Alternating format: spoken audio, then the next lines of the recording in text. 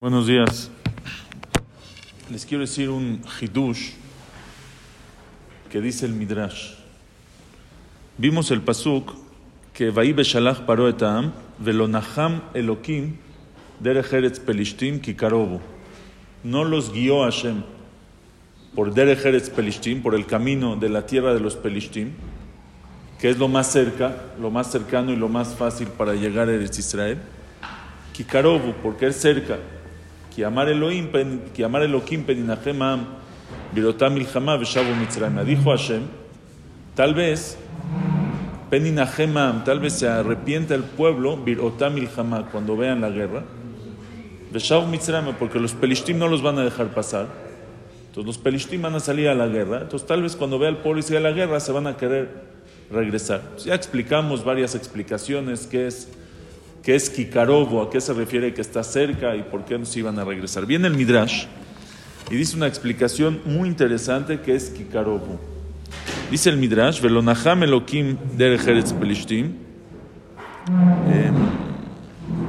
Lama, dice Kikarobo, porque era muy cercano lo que pasó con Bene Efraim, lo que pasó con la tribu de Efraim.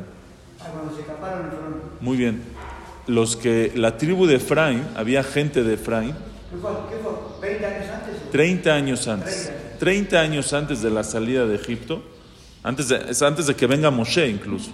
30 años antes decidieron que llegó el tiempo de salir de Mitzrayim y que ellos van a salir. Se prepararon 300,000 personas. 300,000 personas salieron de Egipto. ¿Y cómo se fueron así? Porque sí que nadie los impidió, ¿Sale? paró. Sí, no sé, salieron de Egipto, de alguna manera hicieron. Ahora, ¿por qué se equivocaron? El pasuk dice, Umoshav bene Israel, asher yashvu bemitzrayim, el pueblo de Israel estuvo en Egipto 430 años. Ahora, el pueblo de Israel no estuvo 400, ¿por qué se cuentan 430 años? Entonces dice Rashi, el pueblo de Israel estuvo 210 años en Egipto. Hashem le dijo a Abraham que van a estar 400 años. ¿Desde cuándo se empiezan a contar los 400 años? Dice Rashi, desde que nació Yitzhak. O sea, desde que Abraham tiene descendencia. Pero ¿cuándo Hashem se lo dijo? Hashem se lo dijo a Abraham en Brit Ben Abetarim 30 años antes de que nazca Yitzhak. O sea, en total, desde que Hashem le dijo a Abraham que va a estar su descendencia hasta que salieron de Egipto, ¿cuántos años pasaron? 430 años. Los Bene Efraim pensaron que los 400 años no empiezan desde que nació Yitzhak. Pensaron que empiezan desde que Hashem se lo dijo a Abraham. Desde ahí empiezan los 400 años. Entonces, según ellos, los 400 años, ¿cuándo terminaron? 30 años antes. Y por eso decidieron que ahí es el momento de salir. Y salieron, lograron salir. Pero dice el Midrash, el Ashetau Shivto Shel Efraim, Veyatzu mi Mitzrayim ad shelo shalam haketz. Venergu mem shloshim ribo, y murieron de ellos 300,000 personas. 30 ribo. Sí. Ahora, velama nergu, shehashvu, bueno, ¿y cómo se equivocaron? Porque pensaron desde el día que Hashem habló con Abraham, se equivocaron por 30 años. Y si no se hubieran equivocado, no hubieran sacado, no hubieran salido. Entonces dice, ¿quién los mató? Los pelishtim. Ellos se fueron por el camino corto y cuando llegaron con los pelishtim salieron y los mataron a todos. Dice el Midrash, ve'aragum anshe Gat, los mataron los pelishtim, la gente de Gat, ve'ayu atzmoteen shtuchim baderech chomarim chomarim, y no los enterraron. Sus cadáveres, los huesos, estaban puestos en el camino, estaban dejados ahí en el camino. Iban a dar los huesos. Montículos así de cadáveres, de huesos. Ya habían pasado 30 años, ya no quedó, pero quedaron huesos ahí. Entonces, Amar a Kadosh Baruj Hu, dijo a Kadosh Baruj Hu, voy a sacar al pueblo de Israel. Se van a espantar. Van a ver en el camino, y Mir'u Israel atzmot bene Efraim, van a ver los huesos de sus primos, aquí lo que les pasó. Shtuchim baderech, les va a dar miedo, van a decir, esto es lo que nos espera. De ninguna manera me regreso a Egipto. Es como a veces han visto que hay carreteras que dejan los coches chocados, ¿no? Los coches Hashem Yishmor, los ponen ahí. ¿Para qué? Para que uno le dé miedo. Es justamente para que le dé miedo. Aquí van a decir, esto es lo que me espera, no quiero, o sea, es que no me lleves a... Les va a dar miedo y van a regresar. Eso es Kikarob. ¿Por qué se murieron? Porque no había, ¿sí? no había llegado el tiempo. O sea, Hashem no los protegió. O sea, fue como que... No fue castigo por salir, sino que Hashem no estaba con ellos. Hashem no los protegió. Y El pueblo de Israel, si Hashem no les hacía milagros, también los hubieran matado. Entonces dice, Lema davar dome, y trae el Midrash un mashal muy interesante. Dice, ¿a qué se parece esto? Dice, Lemelech shenasa isha, un rey se casó con una muchacha, ubikesh lelech le medinato, y decidió que va a ir, se casó con ella en su país de ella, y va a ir a su país, se la va a llevar a su país. O Shiva beapirión, la sentó en una carroza importante y empezaron a caminar. Velois pik lekanes la medina, antes de entrar a su ciudad, a su país, Hachemeta Ishto, se murió su esposa. No murió ahí en el camino. Que vará, la esposa nueva. Que vará al Peta Hamdina. Fue antes de entrar a la ciudad. ¿Dónde la enterró? Ahí, afuera de la ciudad, junto a la puerta de la ciudad, la enterró, en el camino. De Ajarkaj, después de eso, fue el rey y se casó con su hermana. Benasá Jota. Amar Amelech, dijo el rey, si la voy a llevar por el mismo camino, va a llegar y va a ver la tumba de su hermana. Dice, mejor le doy vueltas. Me asás y beba me ajorea Medina, la llevó por el otro lado, una vuelta, para que no vean. Igualmente, a Kadosh Baruj Hu con el pueblo de Israel. Dijo a Kadosh Baruj Hu, si los llevo por el camino corto, que es el más fácil, pero están ahí Bene Efraim, entonces les va a dar miedo. Mejor que no vean que no vean los cadáveres de sus hermanos, les voy a dar vueltas por el otro lado, y eso es Birotamil Hamab. Peninaheman Birotamil Hamab Veshavu Mitzraima. Tal vez se arrepiente el pueblo cuando vea la guerra. No es cuando vean la guerra de lo que les pasa a ellos. Tal vez vean lo que le pasó la guerra a los Bene Efraim, y de ahí, ahora dice, y van a querer regresar a Mitzrayim. Ahora dice el Midrash algo muy muy interesante. Dice Akadosh Baruj Hu no perdonó esa matanza a los Bene Efraim. Dice que viajó la Akadosh Baruj Hu, agarró de la sangre de los hijos de Efraim que mataron y se ensució él mismo sus ropas. Es una manera, de una manera figurativa.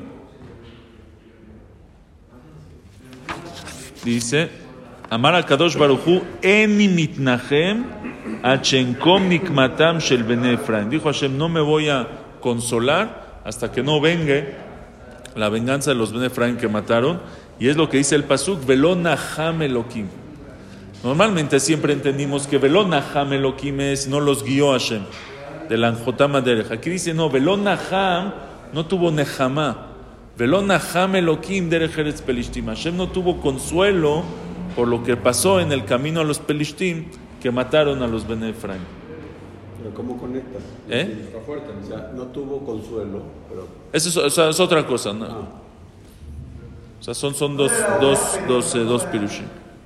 No era la hora, pero tampoco era el modo. ¿Cómo? No era la hora de salir, pero tampoco era el modo de los pelishtim que nos mataron de esa manera. Seguro. O sea, eso no justifica a los pelishtim. Los pelishtim no tienen ningún permiso. Punto. Ahora, el Midrash después trae el Midrash, y también la Mejilta, dice que en verdad cuando Hashem los llevó a dar la vuelta, Hashem sabía que iban a tardar 40 años. Pero de alguna manera Hashem quería, el plan era llevarlos por el desierto 40 años. O sea, en la práctica, en la historia, el decreto de los 40 años llegó por los Meraglim. ¿Sí? Pero es que Hashem quería que estén 40 años en el desierto. Y por eso el castigo que le dio por los espías fue que estén 40 años en el desierto. O sea, si Hashem quisiera que lleguen directo a Eretz Israel, les hubiera dado otro castigo. El castigo de los 40 años fue porque Hashem quería que estén. Hashem no quería que entren directo a Eretz Israel. ¿Por qué no? Porque Hashem no quería que entren directo a Eretz Israel.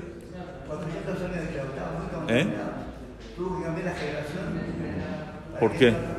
Entonces el Midrash trae dos motivos. Dice, vean esto, Rabbi Shimon dice, no es Rabbi Shimon, pero Lama velo evian a Kadosh Baruj Hu derech pshuta leeretz Israel derech hamidbar. ¿Por qué no los llevó a Hashem por un camino fácil, sino por el desierto? Amar a Kadosh Baruj Hu, vean esto, Imani me vi achshav et Israel haaretz, si yo llevo directo a Eretz Israel a la tierra, miyad machzikim adam besadeu ve adam bekarmo. Luego entran a sus casas, a sus tierras. ¿Qué tienen que hacer? Trabajar, ¿no? Para vivir tienes que trabajar. Hay que trabajar la tierra, hay que trabajar el viñedo. Vehem betelim min Torah. ¿Y cuándo van a estudiar Torah? Ela akifem bamidbar 40 shana. Los voy a llevar por el desierto 40 años. Sheyu ochlim man. Que coman man, pan del cielo, que no hay que trabajar por él. Veshotim meber, y toman de las aguas del pozo de Miriam que los acompañaba, y todo el día solo, están libres todo el día para estudiar Torah. Vea Torah nivlelet begufan. Vean las palabras. Y la Torah se impregna en su cuerpo. O sea, es más o menos lo que tú dijiste, pero en otras palabras. Dice Hashem, la Torah les tiene que entrar. Si no 40 años primero solo se ocupan en la Torah y la tienen, ya después puedes salir, sales, trabajas, ya tienes la Torah. Pero si antes de que les dé la Torah los llevo a Eretz Israel y después en Eretz Israel les doy la Torah y ellos están ocupados, no hay manera de que... La Torah no es lo mismo. Por eso, mucha gente lo que hace es, Mikana ya Rabbi Shimon Omer, lo nitna Torah lidrosh el leochle aman. La Torah, ¿a quién se le dio? A los que comen el man. O sea, para estudiar Torah, en verdad, para que la Torah hay que estar desocupado y estudiar Torah. Por eso mucha gente, ¿qué hace? Cuando se casa, son abrejim unos años. En Estados Unidos se estila muchísimo. Estudian en la yeshiva, muchos estudian en la yeshiva, aunque hagan carrera, lo que sea. Y después, los primeros años, estudian en el kollel. Gente que no va a ser abrej toda su vida. Va a ir a trabajar, va a estudiar carrera, va a ser abogado, va a ser doctor, va a hacer lo que tú quieras. Pero sus primeros años es abrej. Estudia Torah todo el día. ¿Y qué ganas? A Torah nivlelet begufan. La Torah se impregna. Por eso es tan importante mandar a los hijos. Uno manda a su hijo a la yeshiva. Si no, pero yo quiero que después trabaje. Va a trabajar, va a estudiar carrera. La universidad no se escapa y el trabajo no se escapa y siempre va a haber que hacer allá afuera. Pero unos años, mándalo a la yeshiva. Que estudie en la yeshiva, no importa cuántos, un tiempo que estudie en la yeshiva. Que esté desocupado, que lo único que haga, a gente que le surge, ya acabó la prepa, rapidísimo, órale, a trabajar, a estudiar, a la universidad, a trabajar. Espérate, déjalo que a Torah nivlelet begufan, dale chance, que la Torah se impregne en su cuerpo, que la tenga dentro de él, después que haga lo que quiera. Así es como el pueblo, así es lo que Hashem hizo. Dijo Hashem, los va a ir a directo y dice, los voy a perder. Hay gente que se pierde.